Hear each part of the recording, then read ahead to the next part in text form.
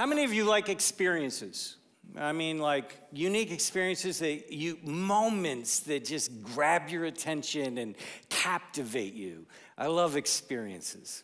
I mean, sometimes experiences happen on vacation, right? And you get to enjoy things you wouldn't normally enjoy. Recently, we went to Busch Gardens a month or so ago, and it was awesome. And just being there and being a part of what was going on, and our youngest son was there with me, and we decided we wanted to go on a roller coaster. And how many of you like roller coasters? You like roller coasters? I love roller coasters. So I was like, come on, let's do this, you know? And so we stood in line for about 45 minutes to an hour for a 30-second experience. Now, I'm going to tell you, though, that 30 seconds was exhilarating. It was unbelievable. These new roller coasters, they don't start by going up a hill. They shoot you like out of a cannon. And you just like screaming like a girl. And it was awesome. I was just loving it. It was incredible. I remember getting done, and we're getting out of our seats, and we're fist pounding and like, yeah, that was awesome. We need to do this again. That was our statement. We need to do this again because it was so cool to experience. But it was over. And the one thing that we learn in that is there are experiences that we have in life that we enjoy and that are amazing, but they end. They don't continue. And what we see in the passage that we're looking at today is there's an spiritual experience that happens that's spectacular, that's exhilarating, you might even say. But it also has an end point. And so sometimes I think in life we exist between experiences. Like we end the experience and we're like, what are we going to do next? Like next year, next month, next week. And so we just try to get there. So it's one thing with some in-between time to get to the next thing. I want to talk to you today about spiritual experiences. Because one of the most dramatic, spectacular moments in the history of the church happened in the book of Acts, Acts chapter 2, the pouring out of the Spirit. And it was spectacular. I mean, we're talking about foreign languages, tongues like fire resting on the heads of these people. You're talking about this mighty rushing wind. I mean, just spectacular things happening. And it was a moment that God used to forever change the church. But sometimes what can happen is you go, I want that moment back. I want an experience like that again. So we don't need another Pentecost like we had there, another moment like that. We need to learn, how does God want us to live between experiences? Experiences are not wrong. They're awesome. They're amazing. But what about life in between? Do we just exist to the next spiritual experience? And we say, well, God really showed up there. Was he absent in the in-between?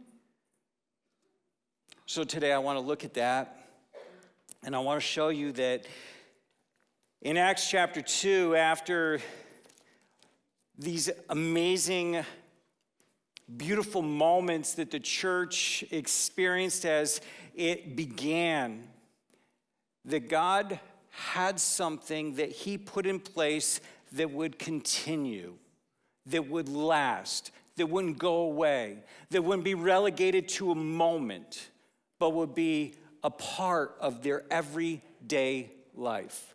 And so I want to take you to this passage in Acts chapter 2 and remember what happened. It was the pouring out of the Spirit.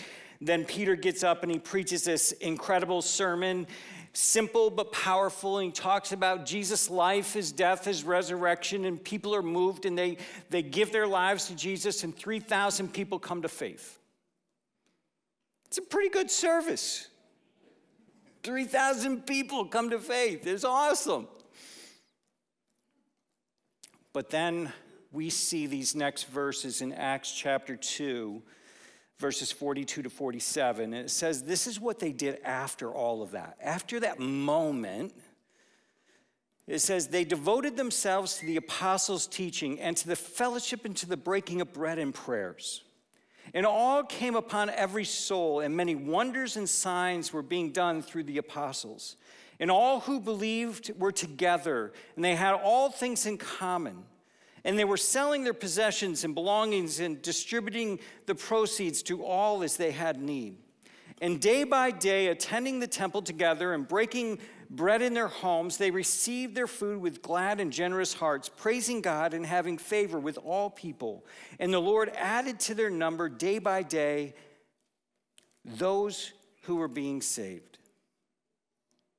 So let's just talk about a spirituality that is beyond an experience. You might even call it the God of the in-between. That we don't have to seek a moment and experience, but there's some reality that exists beyond that. Because sometimes you've been into a concert, right? And you're like, oh, I wish it would have never ended. You're at a conference and it's just moving you and God uses it in a powerful way. I wish I could go back there. I wish I could do that again. Even the disciples, in the Mount of Transfiguration, they're like, Jesus, would you just do this? Would you make this booth here and we could just kind of hang out together? I know I don't want it to end. The pillar of fire, the burning bush, all of these amazing moments. And God didn't make them to stay in that moment, but there was something greater that transcended the moment. And I think that's where we really, I want you to see this today. I want you to not just see it, I want you to understand it and embrace it and live it. And the first one is this: a spiritual reality that exists beyond an experience. A spiritual reality, and that is this: that this moment was the beginning of something that would last forever and would last continually, and that is the presence of the Spirit of God wasn't just there in that moment. The presence, the indwelling presence of the Spirit of God went with them. When they would go back to their homes, when they would go back to their lands, they had gathered here for this harvest feast. When they went back, they did not go alone. The Spirit of God would go with them. The power of the Spirit of God dwelling within them would not stay in that place in Jerusalem, but would be with them wherever they would go. This was a game changer. Even Jesus said it this way in John 16:17. He says, it's to your advantage that I leave, to the disciples, and they couldn't understand it. They're like, what do you mean, Jesus? Why are you going back to heaven? Why would you do that? And he says, because if I don't, the Comforter won't come. But when I leave, the Comforter will come and he will be with you always. Always. Over this last vacation, we had an opportunity to be down in Florida and spend some time actually just watching some golf. And that's what I love. And our youngest son plays competitively. And so we watched him with a swing coach. And it was the first time ever. He has a cool coach down in Florida that has a lot of big guys that he teaches. And so we were sitting there in these Adirondack chairs just listening. And I'm like hanging on every little word he's saying. And then, watching your son try to listen and implement those things. And you're like, wow, that's good. He's getting it. And then about 3 days later, we're on the course and, his ball's going in, off the fairway into the woods or water or whatever it is. And I'm like, I wish his coach was here. What was his coach say? What would he say? What would he tell him to do different? And that reality is, what if his coach could travel with him all the time? Wouldn't that be awesome? And you and I would look at that and go, yeah, that makes total sense. Listen to this, and this is why I'm making this point. The God who created you, the God who gave you everything that you possess, your personality, your passions, your experiences, all of this, that God is with you all the time. The indwelling presence of God is there. He does not leave you. He does not forsake you. He goes with you. He's there to guide you, to instruct you, and to continue to conform you to the image of Christ so that you can reflect his glory to the world. He's with you. We have got to really do business with this and remember that beyond any spiritual experience, we walk out of a service like this and you go, man, that was awesome. No, what's awesome is the God that we glorified and we celebrate in this service goes with you. That's awesome. Now we're talking. That's awesome. I want to take you to the spiritual practices, this spiritual reality of the Spirit of God within you. That's what goes beyond an experience. The second thing is spiritual practices that last beyond an experience. He lists 4 of them. There's a commitment to learn about their faith. There's a commitment to community. There's a commitment to the Lord's table. And there's a commitment to prayer. Those 4 things that he mentions here. And it says that they sat under the apostles' teaching. That once they came to this faith and this realization of who Jesus was and what he did for them, they wanted to learn and grow. They wanted to learn more about who is this God that loves me radically like this. And so they began to learn. It says they sat together learning and growing. And the one thing that I've learned about spiritual growth is this, that it doesn't happen in the absence of our commitment to learn. You know what I'm saying? You know, this reality of, man, I wish I had faith like you. I wish I knew the Bible like this person or that person. I wish I could do these things. And the reality is that in order to see those things actually take place, there's got to be a commitment to invest. This spiritual growth happens as we're committed to learn and to sit under the tutelage of the Spirit of God as he teaches us the Word of God. Just think about that for a moment. What does it look like spiritually in your life? What does your commitment to growth look like? Do you spend time in the Word? Do you spend time in prayer? Is there time listening to some podcasts? What do you do to grow your faith? Or is there just an expectation, I hope my faith is strong? I can use that even in the game of golf, is I can have all the expectations in the world, but if I go out there and I haven't practiced and I haven't put the time in, I'm not going to get the results I want. It's not happening.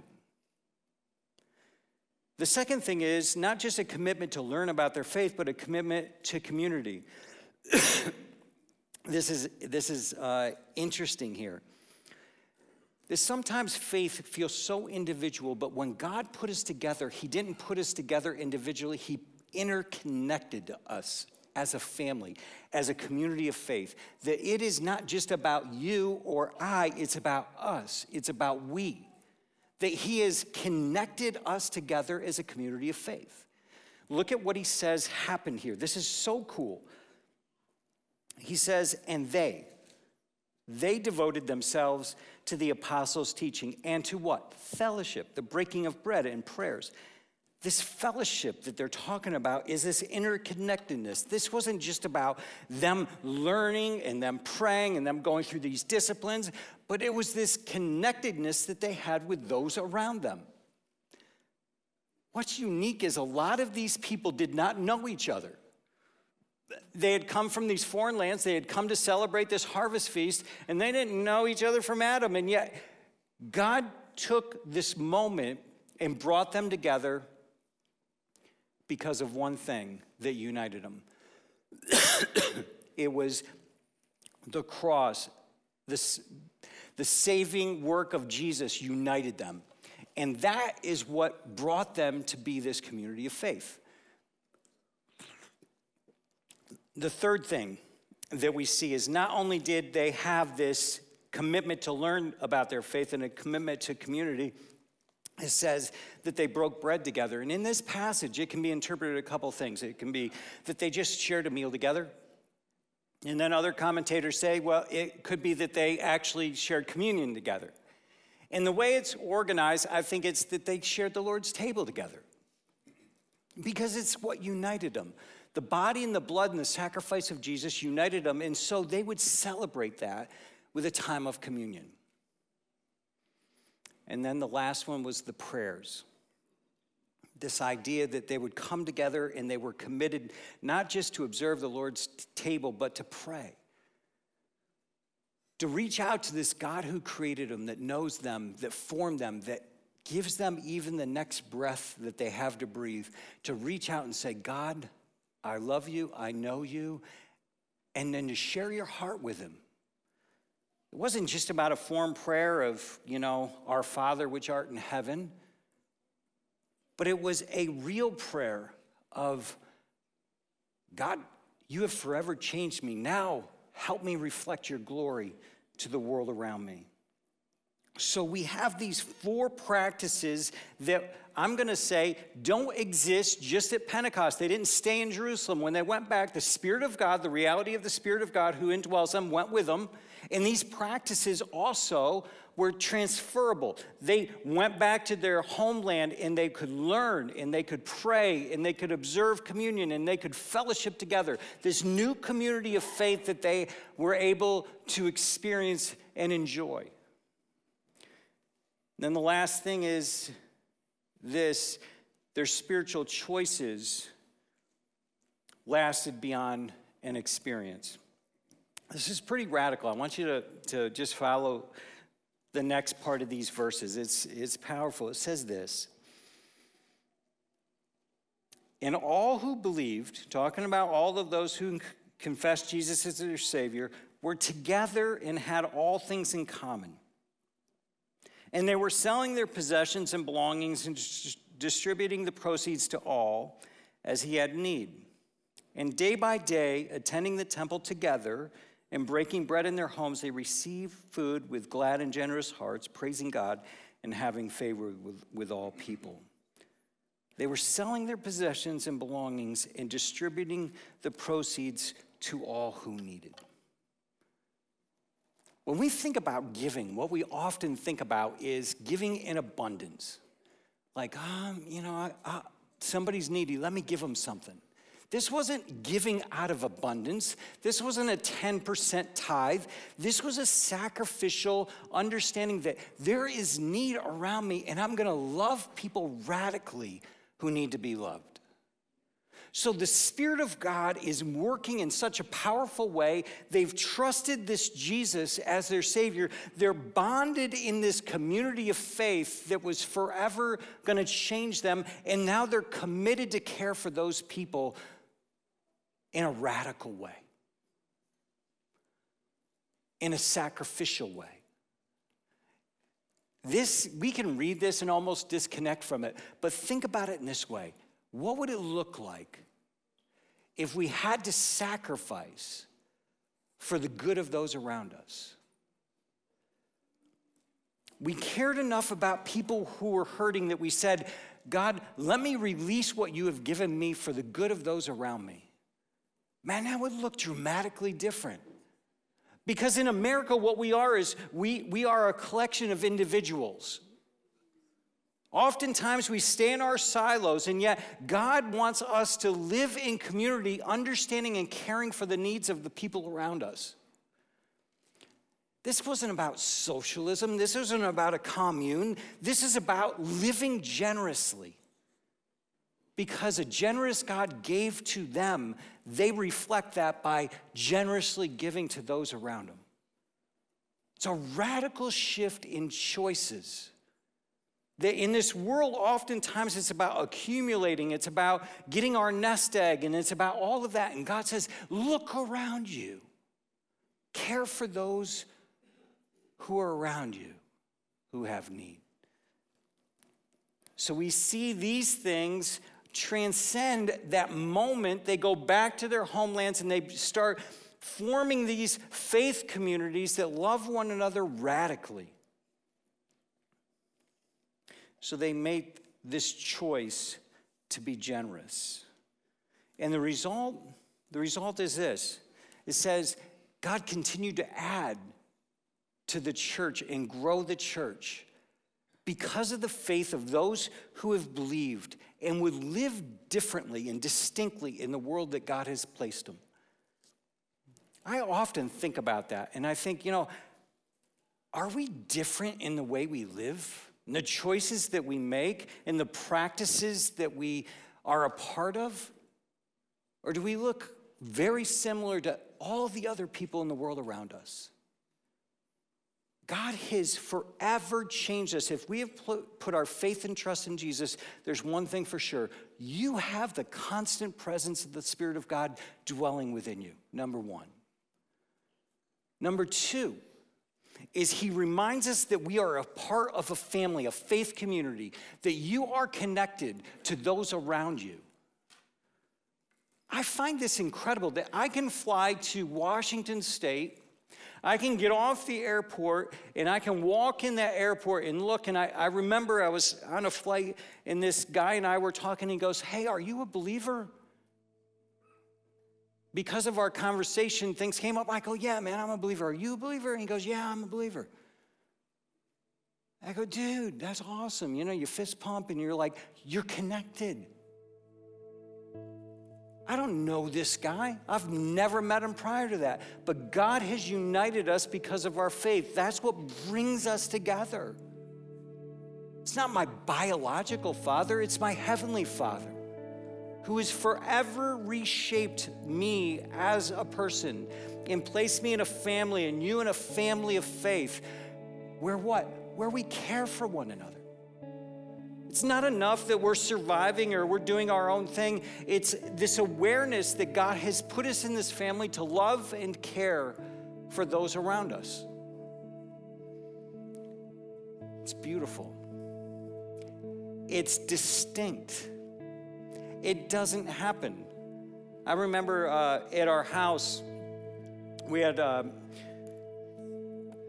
moment where we had a need and had a ton of people show up, and the neighbors were like, "Why were all those cars at your house, and who are those people?" Like, "Oh, man, that's our church family. They're just loving up on us." And they're like, "Your church family? They came to your house?" "Yeah." And they poured themselves out to love us in a moment. And that's another testimony of the body of Christ impacting the world, because that's distinct. Who has people, random people, just show up and love them? The body of Christ, the church. And they're not random people. They're brothers and sisters. And so today, as we walk away from here, realize this: God's presence is always with us. Spiritual growth does not happen in the void of our commitment to Him, but growth happens as a result of our spiritual disciplines in seeking Him. And then the third thing is this: that the Spirit of God, as He causes us to choose differently, not only impacts our life, but the life of the world around us. So, Father, this morning, would you powerfully allow us not to look for another moment, another Pentecost, but to live in the in-between and realize that you are present with us, that you are working powerfully in us, and God, that you want to work in the world around us. And so help us, Father, to stay present in these realities. And we give you glory and praise in Jesus' name. Amen.